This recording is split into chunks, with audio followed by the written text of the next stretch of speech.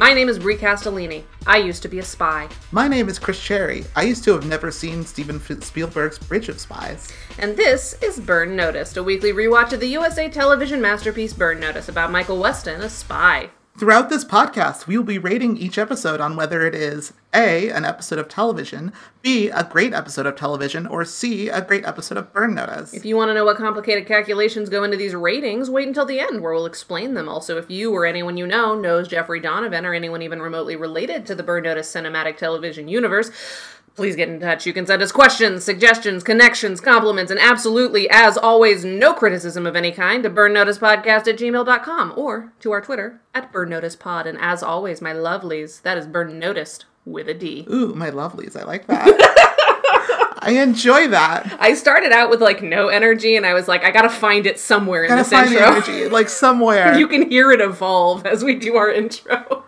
I'm glad. I never listened to this show. I used to. Can I say? That should have been my intro. And I used to listen to this show. I don't anymore. I was there. Allegedly. Guys, just for some context. Mm-hmm. When we record, I'm here. Yeah, she is. I'm part of it. I am part of the recording. I am here for the recording process. Mm-hmm. I am a witness. Yep. To the recording process. I haven't just done one of those Mission Impossible things where I got her to say, the quick round fox and then, use a computer program to code her side of this podcast. You know what's funny? That's one of those things that if you saw it in a movie, 10 years ago, what movie is that? What's that from? That one's from... Mission Impossible? It's from one of the Mission Impossibles. Yeah, I think it might be 3. Can I say? I've never seen a Mission Impossible movie. You should watch the Mission Impossible movies. They're very fun. I've been meaning to, but I keep looking and they're not streaming anywhere. Yeah, at one point a couple of years ago, I bought a 4-pack on iTunes. Remember when iTunes used to be much bigger with movie rentals, and they used to have deals all the time on different packages and different. So that's how I got 5 or 6 episodes of Burn Notice all those years ago. Is that they had a special deal on a pack of them that was these are the episodes with the best spy tips in them. It was the spy packet, right? And Bad Breaks, of course, was in there, which is why I bought the whole packet. No, we've talked about this before. But I also scooped up either 3 or 4 pack of Mission Impossible movies in a similar iTunes deal. Been meaning to do that for years, but just they're not easily available. Yeah, they're really not. I wonder, are they anywhere? They might be now. Ooh, it's on Paramount Plus. Oh, wow. Is all of them on Paramount Plus? It is all of them Paramount Plus. I have Paramount Plus. So do I. Because I watch Star Trek. Mm-hmm. I have not watched it yet. I'm watching Yellow Jackets, but your list, I'm sure, will be very helpful to me. I made a list of a season's worth of episodes of Star Trek The Next Generation, so that once you've watched that list, you get a sense of Next Generation and can then watch DS9. It's a very good list, actually. Also, Bridge of Spies, which I did mention in the cold open. That's a good movie about a spy. If you like spies and you haven't seen that movie, which not enough people did, go watch that movie. Is it a new movie? It was from 2015. I'm going through Latter-day. I'm going through Latter-day Spielberg because I'm re-listening to Blank Check. Got it. I'm watching along with Blank Check. I watched Bridge of Spies. They love that movie. I was like, I'll watch this movie, and it is a very good movie. Would I like it? Knowing what you know about my taste? It is 100% a movie about Tom Hanks being good at his job. Well, because that is what he does now. I don't really have any opinions about Tom Hanks one way or another. He's sort of just a neutral, but a competence porn movie about spies. It is very much a... My engines are revving. It is very much Spielberg making a Capra movie. Franz Capra, he was a director from the 30s and 40s. Good for him. Mr. Smith Goes to Washington. He made It's a Wonderful Life. It's a Wonderful Life is my mom's favorite Christmas movie. Yeah. It's such a fucking long movie. I like it, but watching it every year starts to get old. Oh, no, yeah. That's the thing about It's a Wonderful Life. It's too long to watch every year. So that's why I thank God for AirPods. Now I can just listen to a podcast while she watches the movie, and it looks like I am also watching the movie. But yeah, no, it's a very dad movie, but it's a very, very well-made dad movie because Spielberg made it. And for all my daddy issues, I do love a good dad movie. No, then you should watch Bridge of Spies. Hence watching Mission Impossible. No, you should definitely watch Bridge of Spies. Where did you watch It's 100% American propaganda. I mean, most dad movies are. Exactly. And, like, all Capra movies are. Like, Capra explicitly also made propaganda for the United States of America during World War II. That is, like, a fact about Franz Capra. Is it streaming anywhere? Or did you have to buy it with your... Oh, that's the thing. Your human-owned money.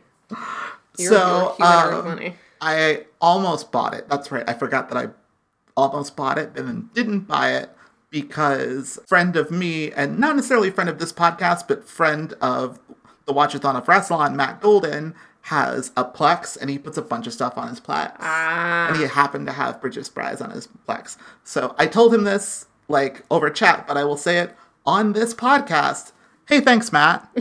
Does Matt listen to this podcast? No, but it's fine. It's the thought that the important thing is that I have to say, hey, thanks, Matt. That was a conversation that we had that accounts for an intro. Exactly. Should we talk about Burn Notice now? We should. So this is Season 6, Episode 17, called You Can Run, which aired December 20th, 2012, which was written by Craig O'Neill and directed by Nick Gomez. The episode description on IMDb reads, each side takes a hostage as Agent Riley finally catches up with Michael, but Sam may not make it out alive. Incidentally, Bridge of Spies also about prisoner exchange. Ooh. I do love hostage situation, like, stories and plot lines. I think they're exciting. Yeah, it's not so much a hostage situation thing. It's much more about the negotiation of it. Okay. But yeah. Well, let's get into the weeds. Let's get in the weeds. I have nothing else to say. I guess I will say that, so I watched this episode on Friday. We're recording this on Sunday. We always record on Sundays. And then I waited until this morning to watch the finale because I kind of wanted to have a little bit of like a cliffhanger and not know right away if Sam makes it out alive. So that was my experience watching the final 2 episodes of season 6. Because, like, I fully have no idea where this is going. And that's been kind of fun to, you know, approximate what it must have been like. I mean, I did that. I watched Burn Notice Saturday night and watched Burn Notice again Sunday morning. But I made, like, a very distinct choice of, like, I could have watched this on Friday. And I was like, no, I want to wait. I want to be fresh to it. That makes sense. So, as of Thursday, this is what happened. It's the dead of night, and both Michael and Fee are in bed, sleeping on their backs, which I can't relate to. What's your sleeping position? I have a weird back that makes sleeping on my back difficult and annoying. Yeah, well, and I feel like sleeping on your back is not really comfortable. Like, it doesn't look natural to me. I don't either. I feel like my own weird body issues are such that I don't feel like I can generalize my experiences based on other people. Sure. Because, like, I have, like, a weird back, and I also have a very narrow back of my head, which means that when I lay on my back, all of the weight of my giant head is, like, put on a very small surface area on the back of my head. So it's, like, it is kind of painful to I'm looking at you. The picture that you're painting in words is, like, it makes for an absolutely wild imagining of what your body looks like. And I know what your body looks like because I'm looking at it. Like, you're describing yourself like this weird alien with, like, comic book proportions, which you don't have. Yes, but you have to understand that I literally grew up believing this because I had body dysmorphia and gender dysphoria. I guess that's fair. It's just, it's so funny listening to you describe something that I'm looking at.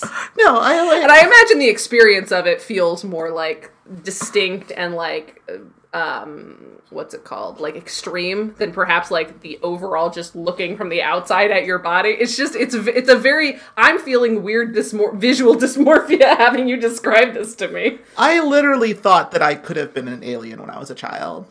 That's dark.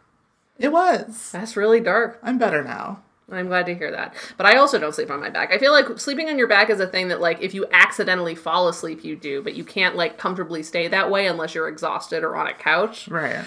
What I'm saying is they don't look like they're actually asleep. And to be fair, Michael isn't actually asleep. He gets up and he goes to his little secret meeting from his gravestone note. Apparently sleeping on your back is, like, the best way to sleep. Really? This is what, like... Cannot relate. I have been told, like... What I have learned and heard from, like, health people, like, it's a real, like, sleep on your back, drink 8 glasses of water a day bullshit. You know what I mean? Gross.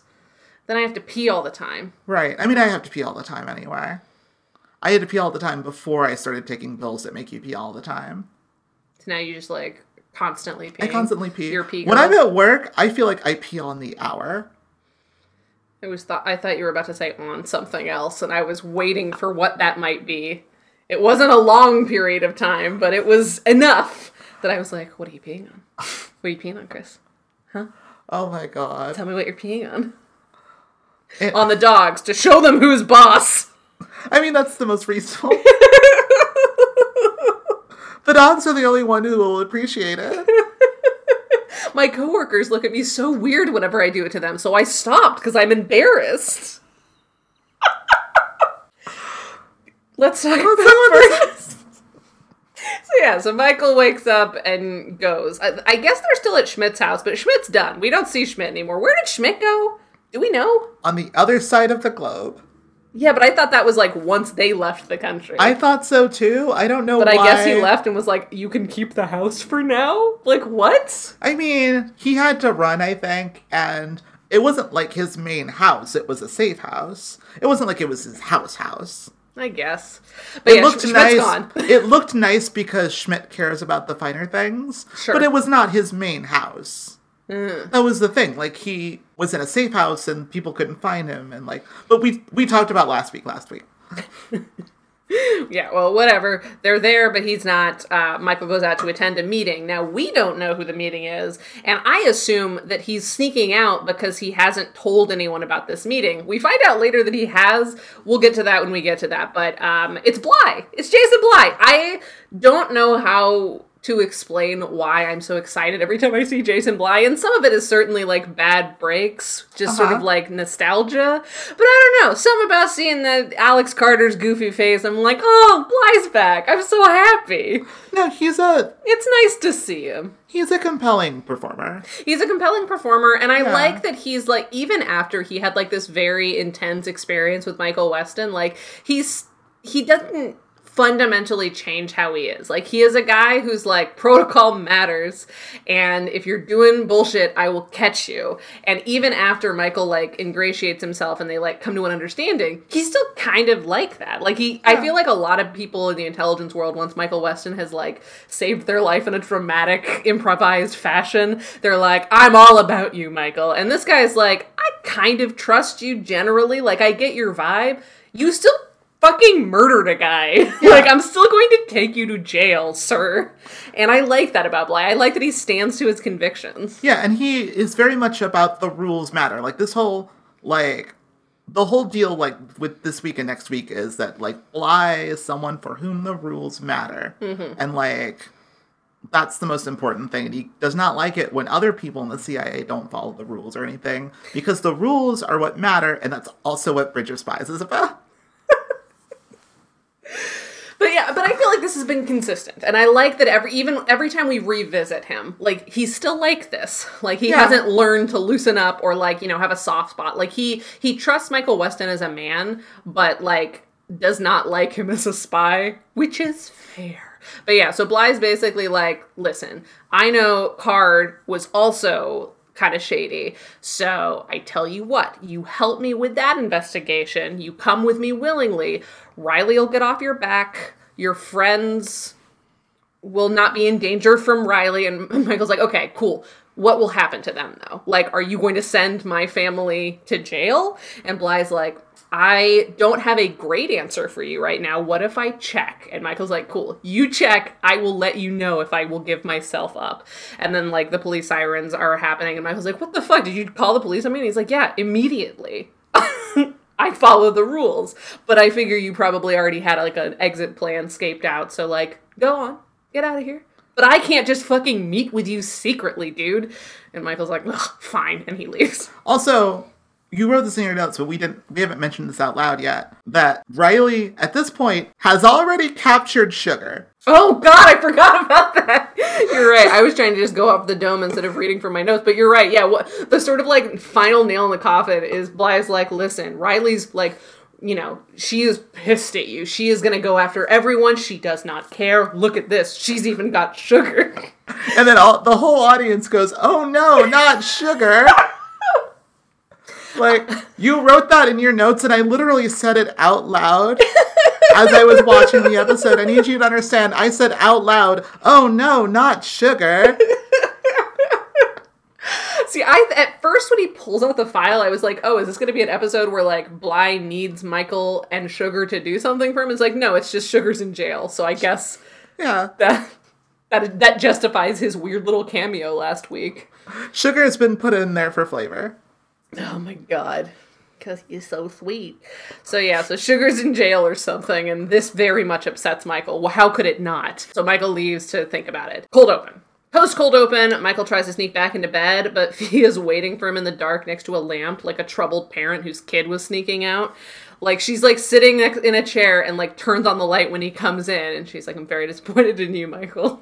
I'm not angry, I'm disappointed kind of vibe. And then she reveals that she not only knew that he had a meeting that somebody wanted to have with him, like, she knew about the note from the grave, but she also knew it was Bly, and so did he, apparently. How did he know it was Bly before he got there? Well, I assume he called the number.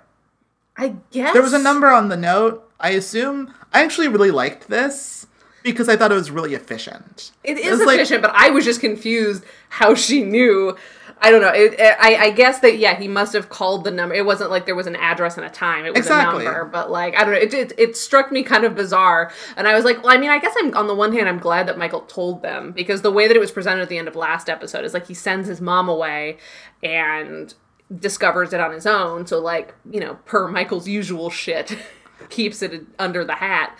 But, yeah, I guess he told all of them. And they were like, yeah, we all collectively agree, don't meet him. I think it is a moment that makes the episode shorter. Certainly.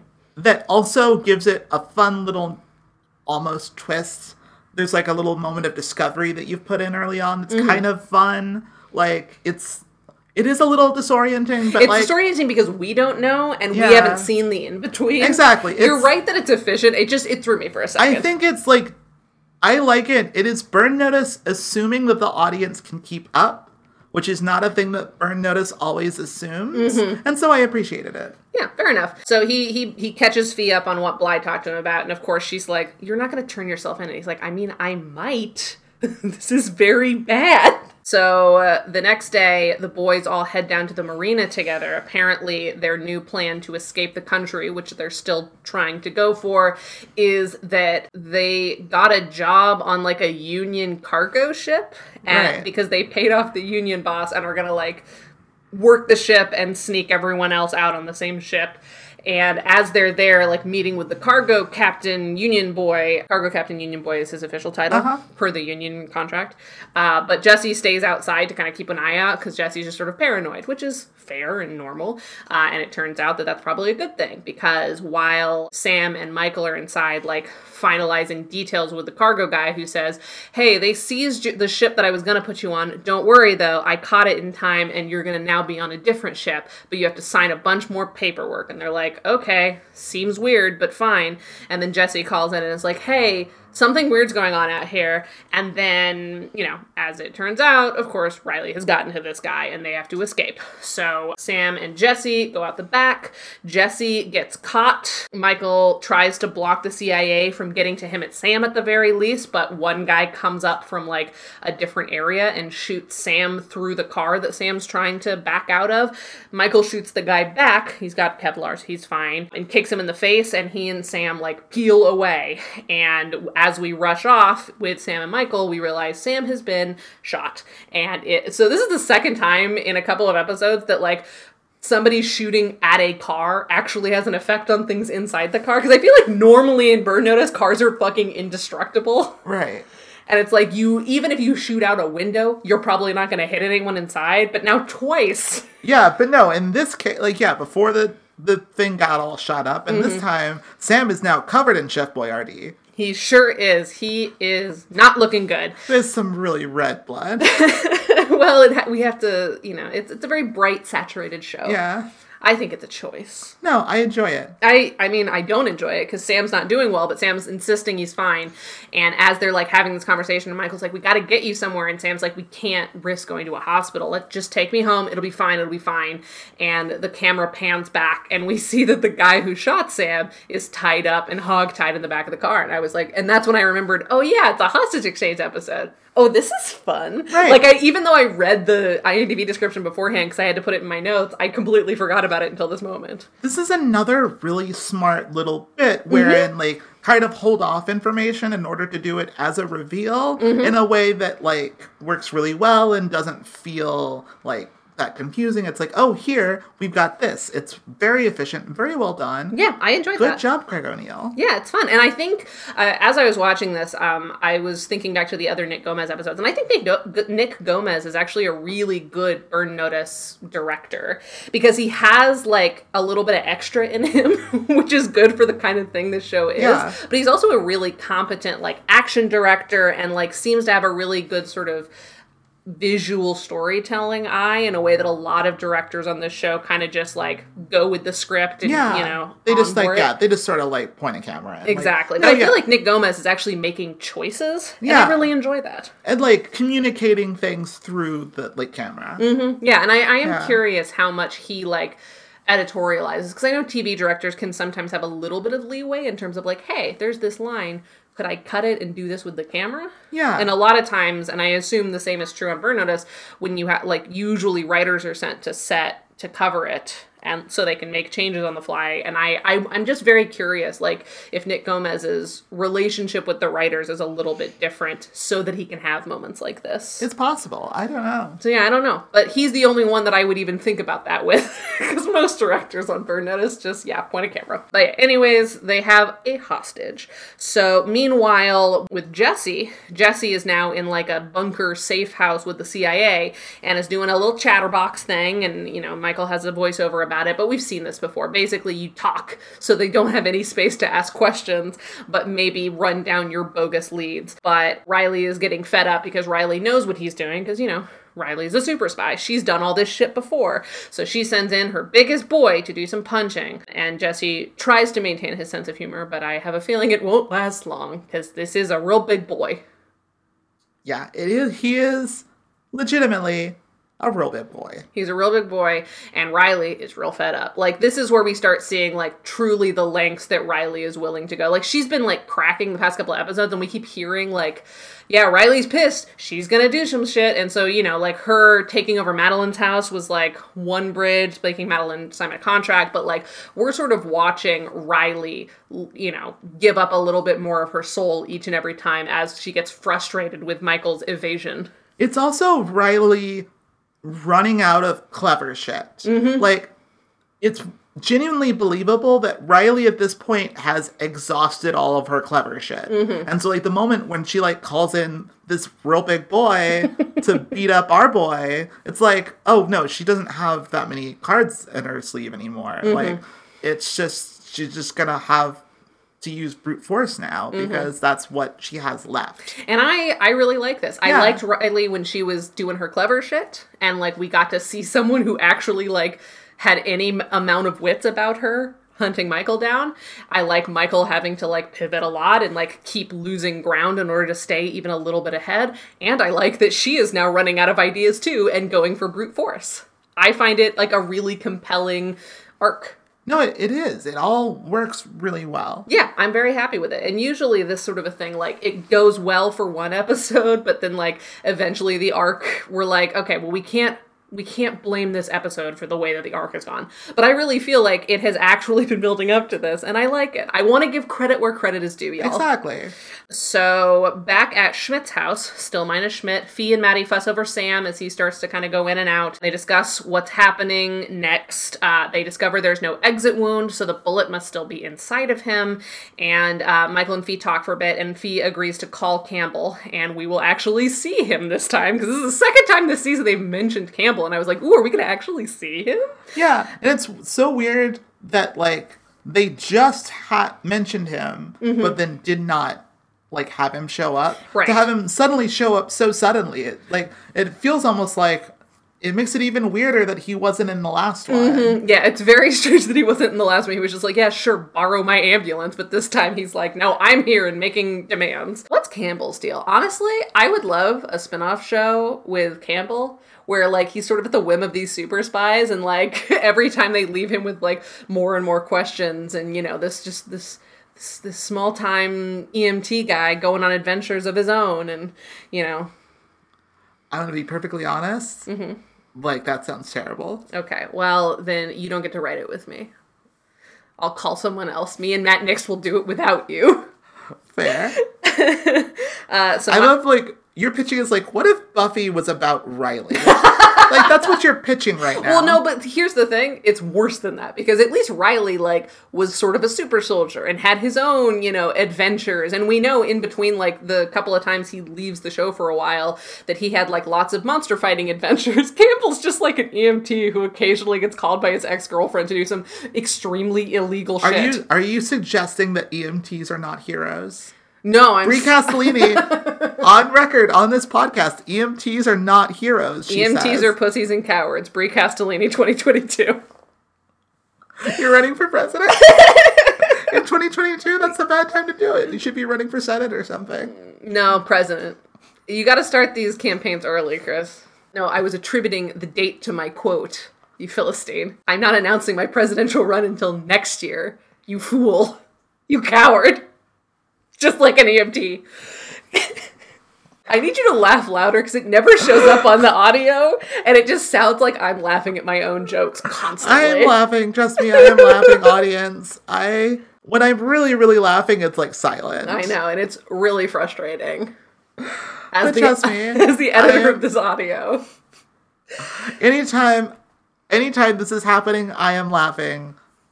Audience, know that. This being Brie is charismatic and adorable. Yeah. Yeah, of course. So anyways, there's a quick interrogation scene of our own where Michael pretends that they kidnapped another agent and tries to do a prisoner's dilemma with a fake second person. But the guy that I think his name is Dean. The guy that Michael has kidnapped, Dean, is, you know, also in the CIA. Also a highly trained agent, and is like, you're doing prisoner's dilemma on me. Fuck you.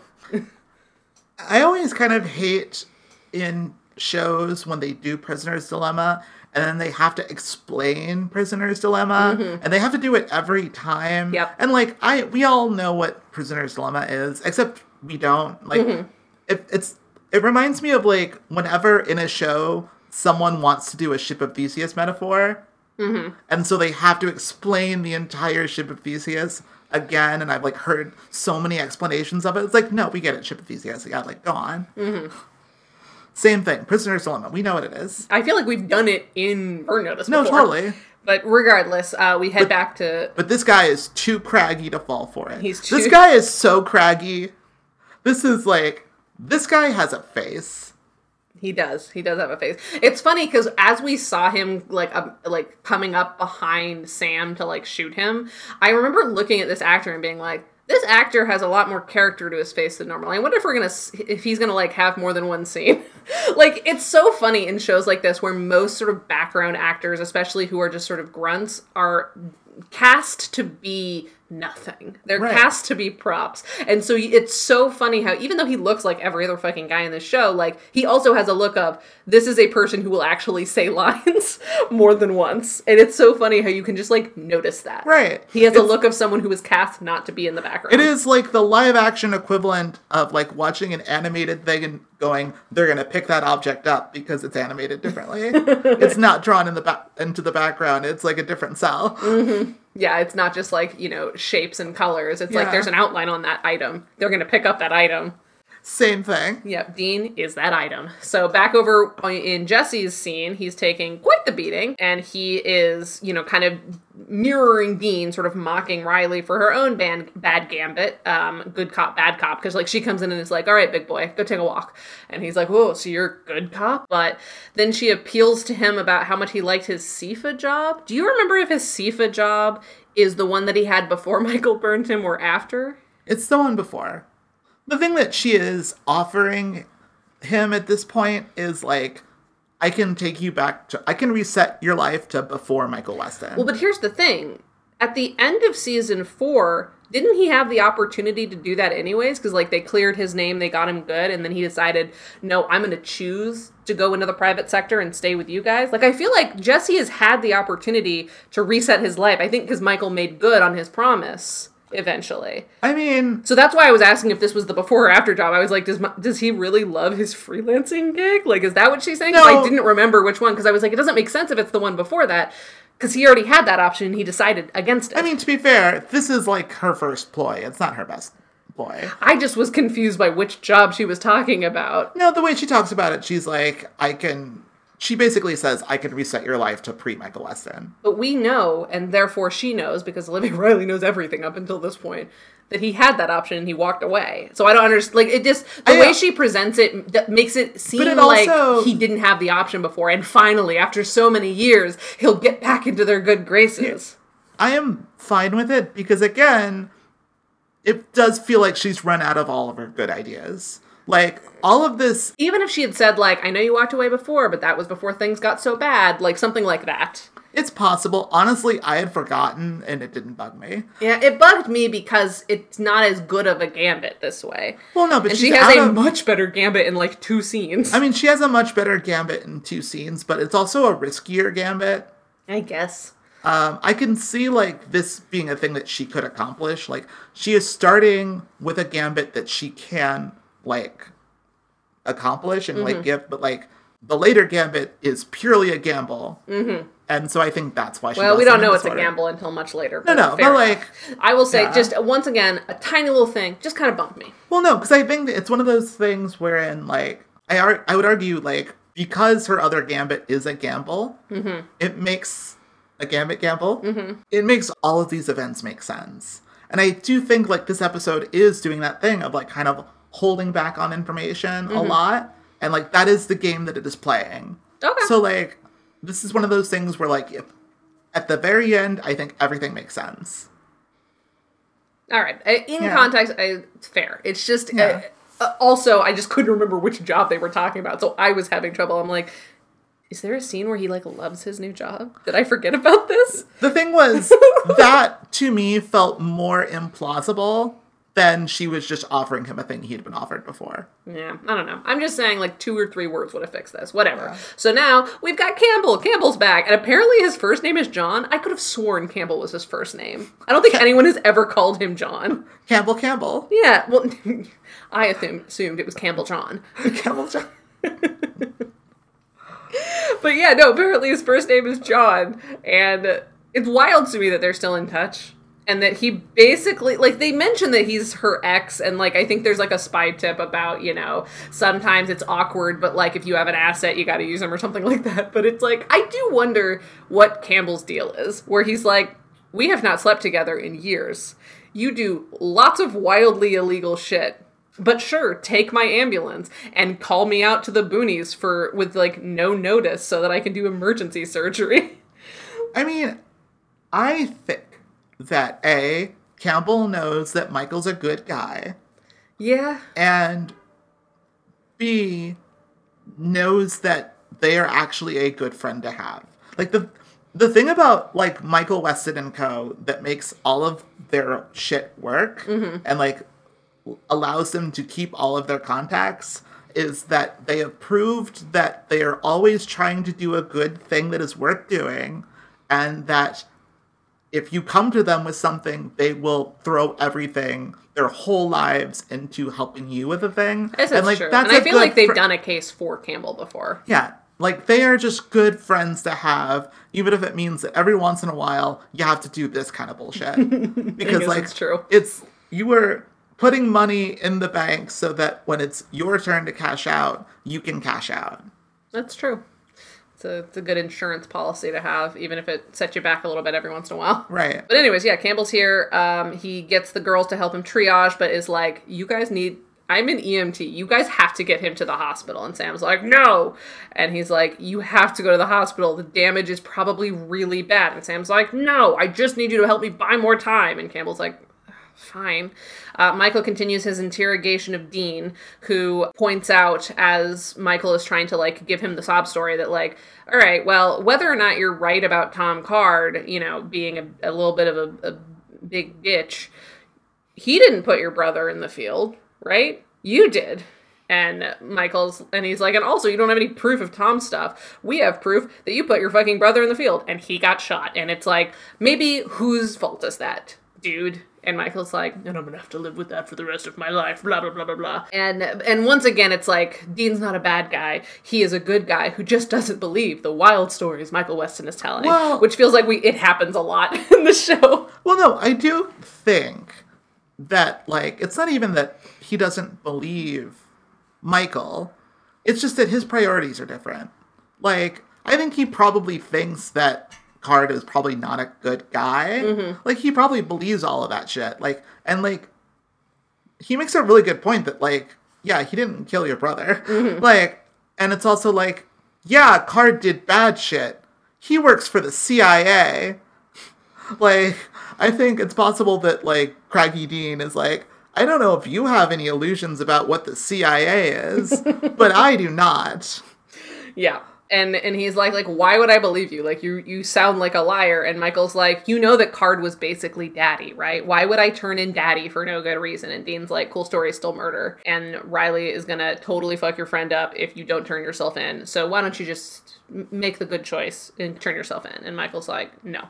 So back at Riley's interrogation, she brings up Jesse's mother's murder and says, hey, you know how you tried 37 times to get this specific, like, sealed CI file and you just couldn't? What if I had it and you could also have it if you turned in Michael? And, like, this becomes obviously a very big point for the rest of the episode, and I feel like this would have more impact if we've heard Jesse bring it up more than once a season for 3 seasons. Like, it feels like such a background detail where I think we get it a little bit his season that he was introduced, maybe in context of, like, him getting close to Madeline. Or no, I think it was one of the first episodes we had with him where he talks about it as if it was his aunt, but it was actually his mom or something. I don't know. And then he brings it up once to Lawrence DeMille, I feel like.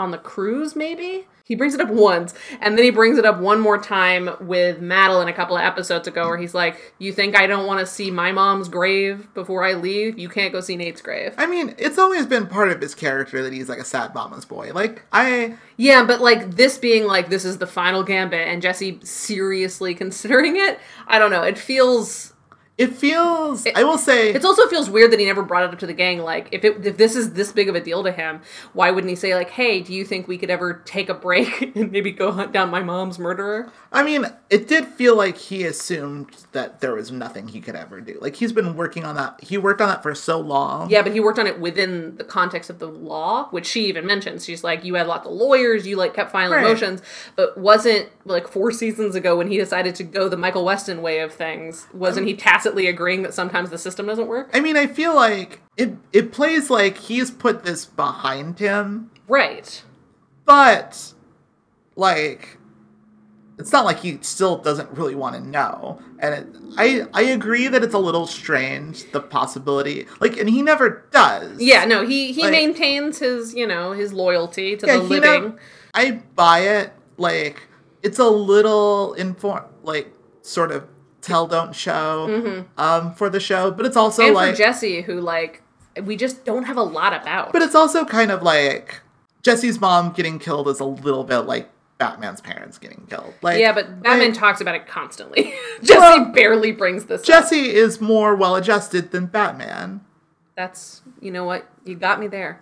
Yeah. I'm just saying that, like, as, like, a reveal, as, like, this dangling cherry and, like, his reaction when he finds out that it's all fake, like, it feels a little bit too convenient and too much for a thing that barely ever gets mentioned. It is a thing that it is his one thing. Yeah. Like, and the thing was, I always knew that this was going to be the thing because it's his one thing. Yeah, I guess. Like, the minute that, like, he was captured and like she started offering him shit, it was like, oh, he's gonna offer him the mother thing. Like that's right. That's it. To be honest, I forgot that his mother was murdered because like Really? the last time he brought it up to Madeline was just like his mom is dead, and I'm like, oh, that's sad for him.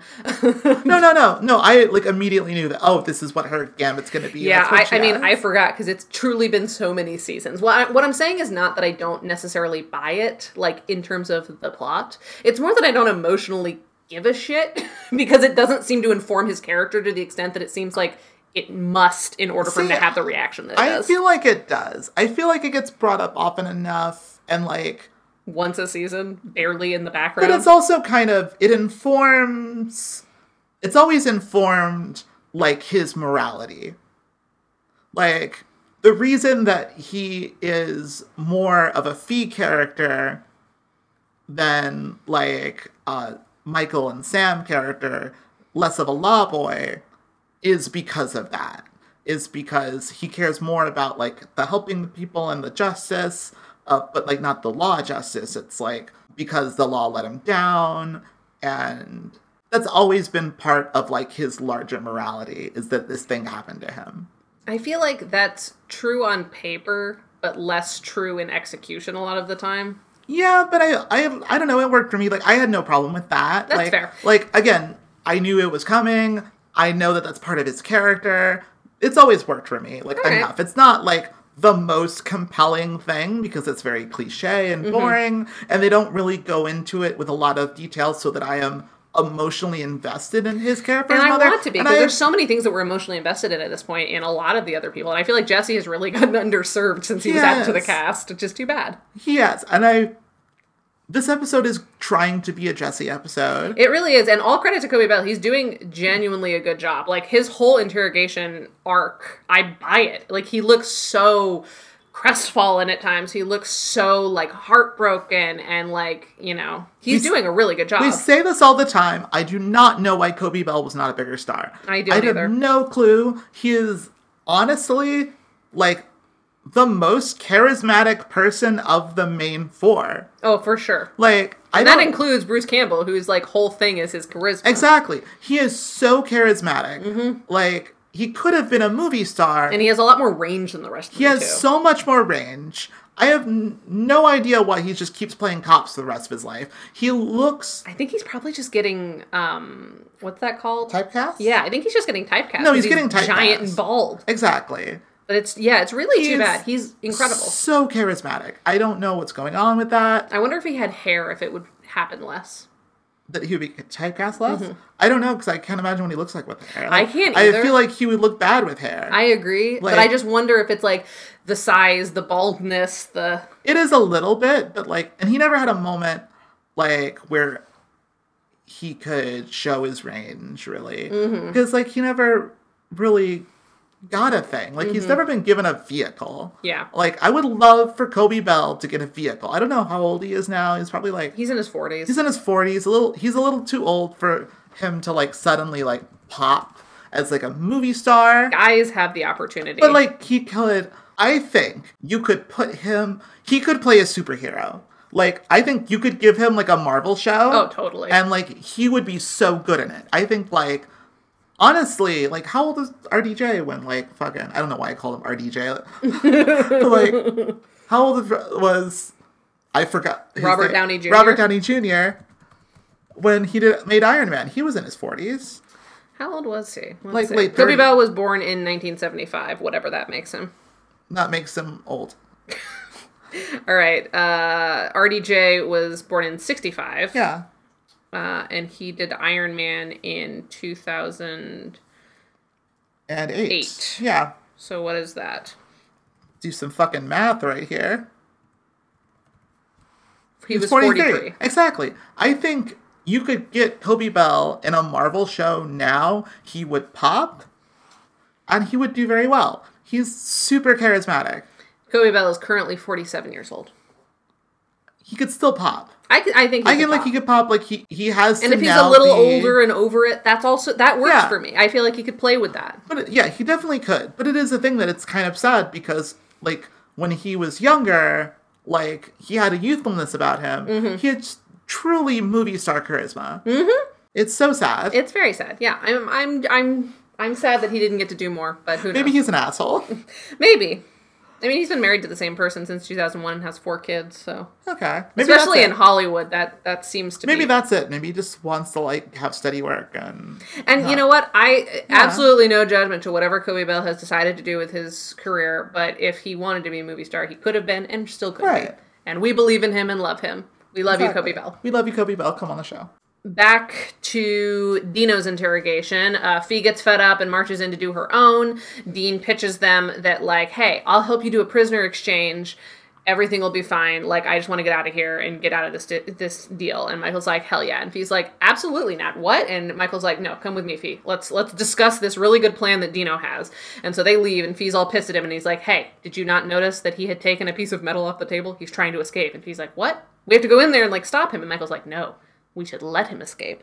And then we can tap the call that he makes out. Like, he's smart. He'll be able to get a call out. And then we can trace the call to find out where they're holding Jesse. Like, we can use his escape to our advantage. And she's like, I don't like this. He's a very big boy, but okay. Have you seen his face? A lot of character in that face. Back over in Riley's neck of the woods, she's like reading allegedly the CIA file in front of Jesse to bait him, and puts a limited time offer on the table. And there's a beat, but he still refuses, and he does a really good job with it. I will say the biggest weakness of this episode for me, the big thing that does not make sense for me, is that we never see Jesse at any point ask for proof that it is an actual file. Yeah, that's a good point. It is a reveal. He just accepts it immediately. Exactly. Like, because again, spoilers for the end of the episode, it's nothing, it's blank pages. It's not a real file. But the thing is, it's so obviously likely that it would not be a real file that, like, I would want to at least see that, like, there's stuff in it.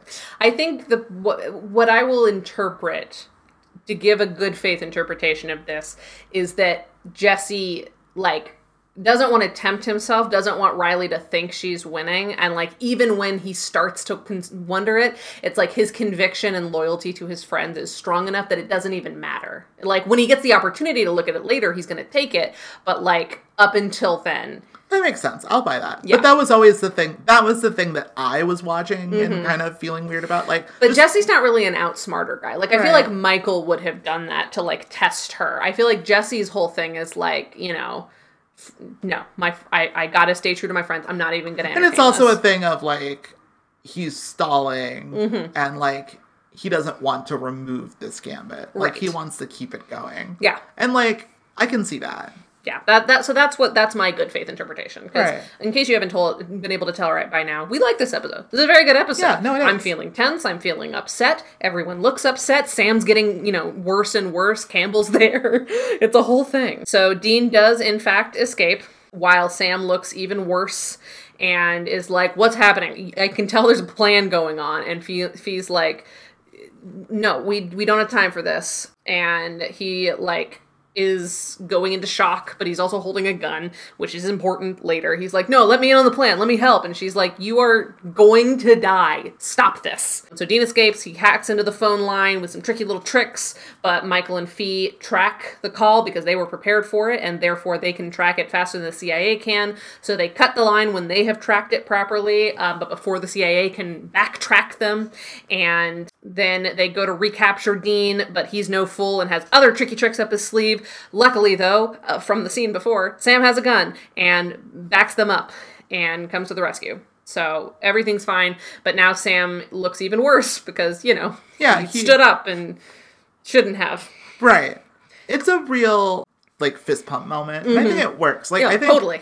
It was a little corny when I watched it, but, like, the extent to which Sam pays for it... Yes. Makes it work for me. Yeah, exactly. Yeah, the Sam's mortal danger is a ongoing concern throughout the rest of the season. And I think it sells it. No, totally. And I also believe that, like, Sam lives his life for these kind of corny moments. He 100% does. You know, and this is a world that, like, supports that. This is a universe where that is a thing that a person like Sam Axe can, like, manufacture for himself. Right. So Michael, alone for whatever reason, heads to where they know Jessie is and calls Fee back at the house. You know, he's scouted it out. They can't blow out a wall like she probably wants to without possibly killing someone because they don't have eyes inside, and it's like this big metal building. But Fee has an idea, so then she goes and talks to Campbell again and asks for a shit ton of fentanyl and its inverse because they need to breach without bloodshed. And eventually he agrees. At this point, he's sort of like, I'm not even in for a penny at this point. I'm in for like 3 pounds. May as well add another pound. Sure, as long as you say you're doing it so that nobody gets hurt. And she's like, that's the whole thing. So we cut to the gassing already beginning. Riley realizes what's happening as her men kind of collapse around her. This is a really well-directed sequence. Yes, well, this is what I'm saying about fucking Nick Gomez. It's like, there's tension, there's cool visual storytelling, there's like good directing as we're like revealing more and more, and we're not sure like time-wise, like, are they gonna make it out? Is Riley gonna manage to escape with Jessie at gunpoint? No, we experience this viscerally from Riley's perspective in a way that is really well done. Mm-hmm. It's a really good sequence. Mm-hmm. Yeah, very cool sequence. You can see the gas and like the fog and smoke kind of surrounding them. Like it's cool. It's atmospheric. Thankfully, you know, Riley gets them like right to the exit. Like she unhandcuffs Jessie and is trying to take him outside so they can get out of the gas, but she collapses like in the middle of calling for backup, and as does Jessie. So then Fee and Michael get in somehow, like they blow their way in. They give Jessie the inverse. They keep calling it, is that what they call it? The inverse?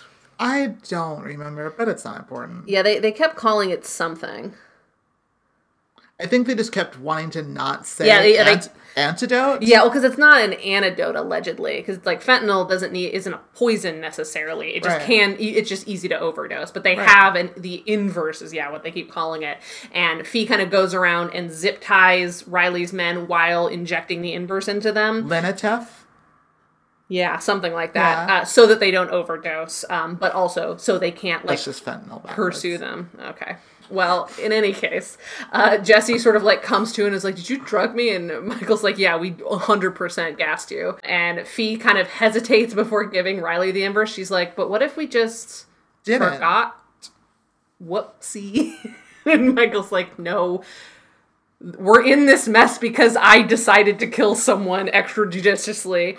Maybe we should avoid adding more bodies to the body count. And Fee's like, ugh, fine. As they're deliberating about this, Jessie kind of stumbles over to the file, the CI file, and this is where he discovers it's a fake, and he like throws it and is very upset, but you know, par for the course. So they head outside to run away because they hear the sirens and realize, fuck, Riley must have gotten like a phone call out to call in backup. I never mentioned this, I don't think, but Bly had given Michael a burner phone, and Bly calls the burner phone and is like, hey, Michael, I'm hearing some things, including sirens on your end of the phone. What the fuck did you do? And Michael's like, not now, Bly, and like hangs up, and they like peel out and get back to the safe house right as Sam is like really declining. So they throw him into the car, or Fee and Michael do. Jessie, they just drop him off at home, I guess. Right. Like, I didn't really notice at the end of this episode, because then when we pick up next episode, Jessie's not with them, and I'm like, wait, where the fuck is Jessie? Didn't they just pick him up?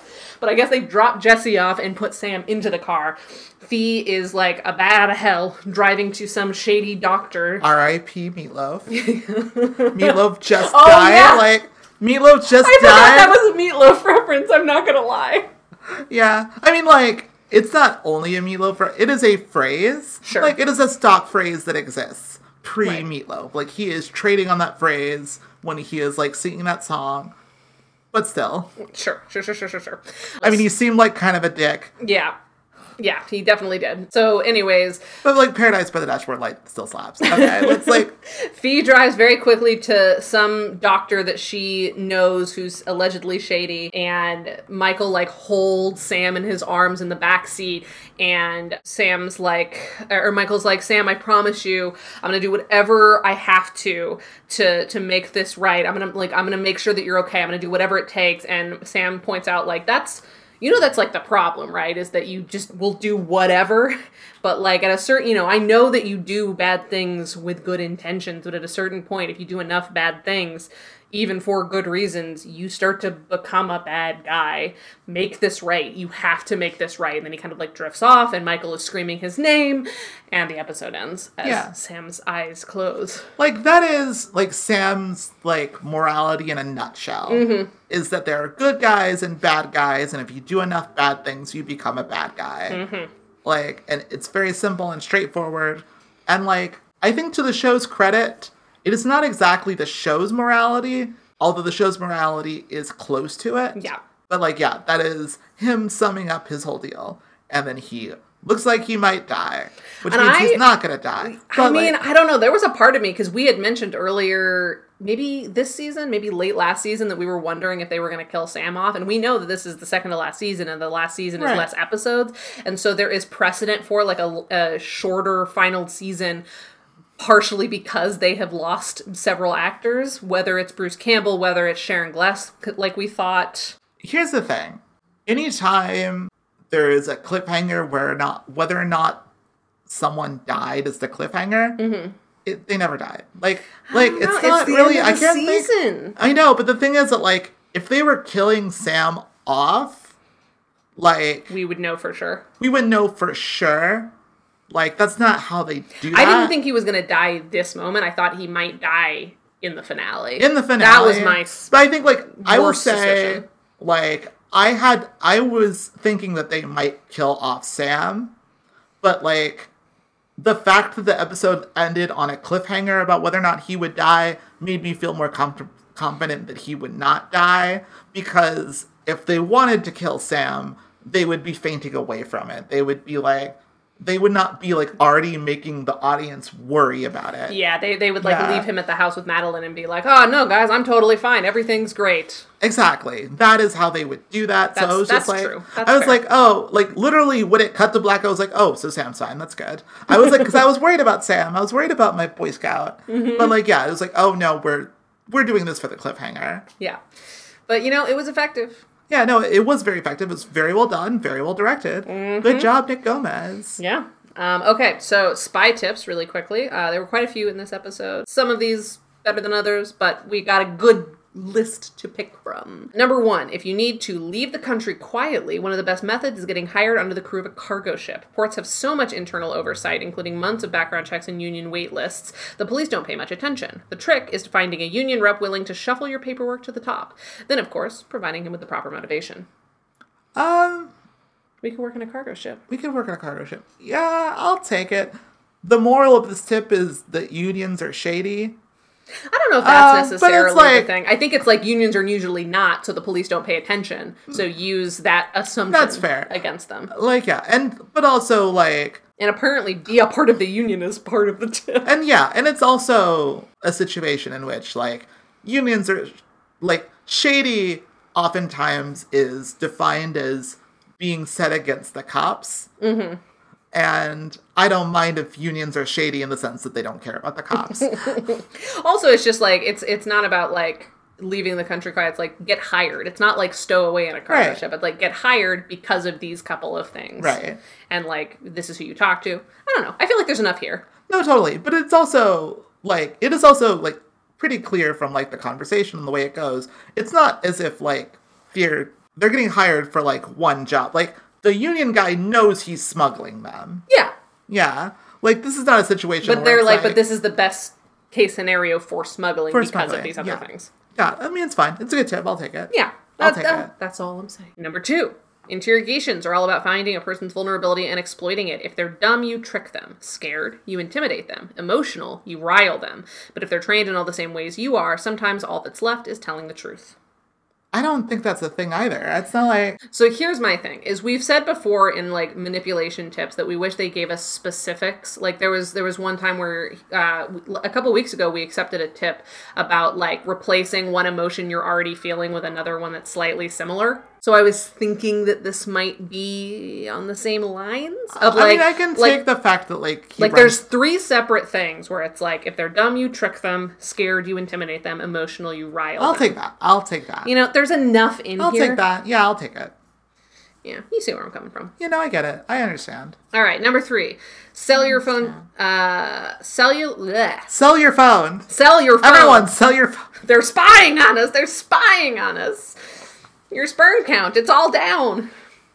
Number 3, cellular phone technology has come a long way in the last 10 years. Landlines, on the other hand, have worked the same way for a century, which means making a working home phone requires only very basic equipment. A set of headphones can be turned into a handset by flipping the LEDs on one of the speakers and making it a microphone. After that's done, you just need to make a hook switch, a circuit that does the job of a keypad. Then, as long as you can count to 10 and know the phone number you're dialing, you can complete a call to anyone. Yeah, no, that's all good. We'll take that. Yeah, totally. Yeah. There's like 8 different things in there. Yeah, no, that's great. That's full of information there. Exactly. Number 4, intelligence agency safe houses are designed to be difficult to detect. Still, if you can find one, you know it. You can find one if you know what to look for. The biggest tip-offs are transportation and security. If you see 2 armored vehicles parked in front of a rundown old building with brand new storm shutters, chances are you're in the right place. Yeah. I'll take that. Yeah. Yeah, it's about, you know, because the thing about this one is that, like, they had narrowed down the location of the call, but, you know, there's still somewhat of a radius of where he was having a search. And so this is like, okay, once you have a search radius, here's how to narrow it down. No, it's specific enough. I'll buy it. Yeah. It's on the line. It's on the line. I will be perfectly honest. Like, I was thinking about a different thing in my head. I was only half listening to it. But I'm looking at it. It's like, yeah. You see why I left it in there. I see why you left it in there. All right, cool. I see what you did there. Number 5, using gas as part of a breach is extremely dangerous and rarely done. But if the building is small enough and you have access to the ventilation system, it can help you avoid a bloody situation. A hospital vaporizer will allow you to turn the liquid sedative into aerosol and dilute it with a solvent gas. Once you have the right concentration, you let the AC unit pump it into every room. Time is extremely important when administering an opioid analgesic. You have to wait long enough for the drug to take effect, but not so long that you leave bodies on the ground. At most, you only have a few minutes to inject the sedative's inverse to ensure that no one overdoses and goes into respiratory arrest. Oh, yeah, no, totally. It's full of stuff. Another extremely detailed. Chock full of shit there. Like, yeah, of course. So that's officially 5 practical spy tips. All right. Was there spycraft over violence? I don't know why you stopped. I was, like, turning to you. I'm like, all right, you can do the transition. That's fine. Well, no, I thought you turned to me like, that's my job, bitch. This is a co-hosted podcast. You're allowed to speak. Especially when you're already in the middle of speaking. Why would I be upset with that? That would be such a weird behavior for me, a non-narcissist. Was it spycraft over violence? I think so. They use gas instead of guns. Yeah, that's very true. You know what I mean? No, totally. And, like, they didn't overpower Dean. No. Dean Cragface. And they kind of used his escape attempt against him. Yeah, a lot of spy stuff there. Totally. So, yeah. Spycraft over violence. No alias. I think it's safe to say there will not be an alias through the rest of the season. Things are escalating. So it comes down, once again, to the supporting characters being used well. So, number 1, does Fee get to blow something up or get to be protagonist? No, she doesn't blow anything up. Yeah, I was gonna say, I don't think she does. She pointedly doesn't. Yeah. She uses gas. Basically, Michael starts with, I'm sorry, Fee, you don't get to blow anything up. Exactly. Does Sam get to be peak Bruce Campbell? I'd argue that he does. Yeah. I think it's a big fist pump moment. Exactly. Yeah. That was exactly what I was going to say. He got his fist pump moment. Okay. Yeah. Is Jesse a distinct addition rather than a redundancy? I would argue yes. Yes. Yeah. So, officially 2, but just to round it out, Madeline does not get a genuine emotional moment or get to do the case of the week because she's barely in this episode. Like, she's there to kind of tut over Sam a little bit. That's it. That is her whole job. Yeah. So the women kind of got sidelined, but it was sort of the boys' week. It was boys' week, yeah. It was boys, and it's always boys' week, let's be honest. But, you know, it was exceptionally boys' week this week. But it was all boys' week. So. All boys' week. All boys' week. Great episode of Burn Notice. Great episode of Burn Notice. Now, was it a great episode of television? You know, I could be convinced. I could also be convinced. Especially, like, I feel like I was already on the fence of, like, I'll let her talk me into it. But then as we were recapping the episode, anytime I mentioned one of the things that kind of bumped me, you had a really well thought out, good faith interpretation of why it was that way that contributed to the overall arc. No, totally. And I agreed with all of that. And you had one and I agreed with yours. Yeah, I think we convinced each other. And, like, it was so well directed. It was very well directed. I think Craig O'Neill did a good job. Yeah. Like, for being normally the comedy guy, more of the comedy guy, certainly. Right. I feel like, unlike Jason Tracy, who just, like, injects bullshit comedy into nothing, Craig O'Neill knows when to hold back. No, yeah, totally. I think... Yeah, I'll give it to it. This is a great episode of television. I think it really was. I think it was exciting. I think it was tense. I think they did a lot of interesting things. I think it's a satisfying penultimate Riley arc. Yeah. It worked for me. That was a great episode of television and a great episode of Burn Notice. Congrats, Craig O'Neill. And Nick Gomez. Definitely, like, we normally don't talk about the director beyond mentioning their name at the top or making fun of them if it's somebody in particular. But, like, Nick Gomez, I think this might be his last Burn Notice. Because he only did a couple, I remember. What else has he done? I feel like... This is the guy that was, like, a nomad.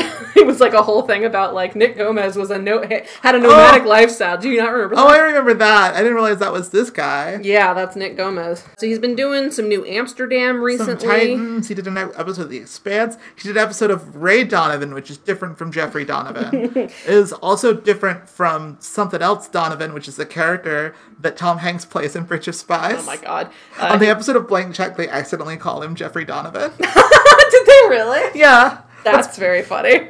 I was listening to it on the way here, and I was like, that was so funny, because I was, like, literally driving to do the Burn Notice podcast. He directed for Imposters. Yeah. I love Imposters. We talked about that a couple of weeks ago. Yeah. Yeah, this is his last Burn Notice episode. He directed 3 in total. Yeah, wow. But good job. Mm-hmm. You're a good guy. Yeah, he seems like he just sort of bounces around. He's in Dexter, True Blood, The Shield. Did a Veronica Mars. Ooh, yeah, he basically just bops around TV procedurals. Like a nomad. And he's fucking good at it. Yeah. Good job, Nick Gomez. We like you. Mm-hmm. Hope you're not an asshole. Yeah, I hope you're a little so pretentious. Too. But, that works for me. Yeah. Because his flavor of pretension, I feel like, works for Burn Notice because he also fully commits. Like, he's not treating this like a silly little TV procedural. No, he treats it like this is a big budget action movie and we're going to have our moments. Agreed. And I enjoy that. I enjoy that too. So, yeah. Great episode of television. Great direction. Great writing. Great episode of Burn Notice. And with that... Until next week, friends, there is nothing left to say but to thank Vincent E.L. once again for our theme music. You can find more of Vince's music from vincentel.bandcamp.com. And until the finale next week, bye! Mark Rylance won an Oscar for it. Bridge of Spies. I was going to say, is this one final Bridge of Spies moment? Of course it is.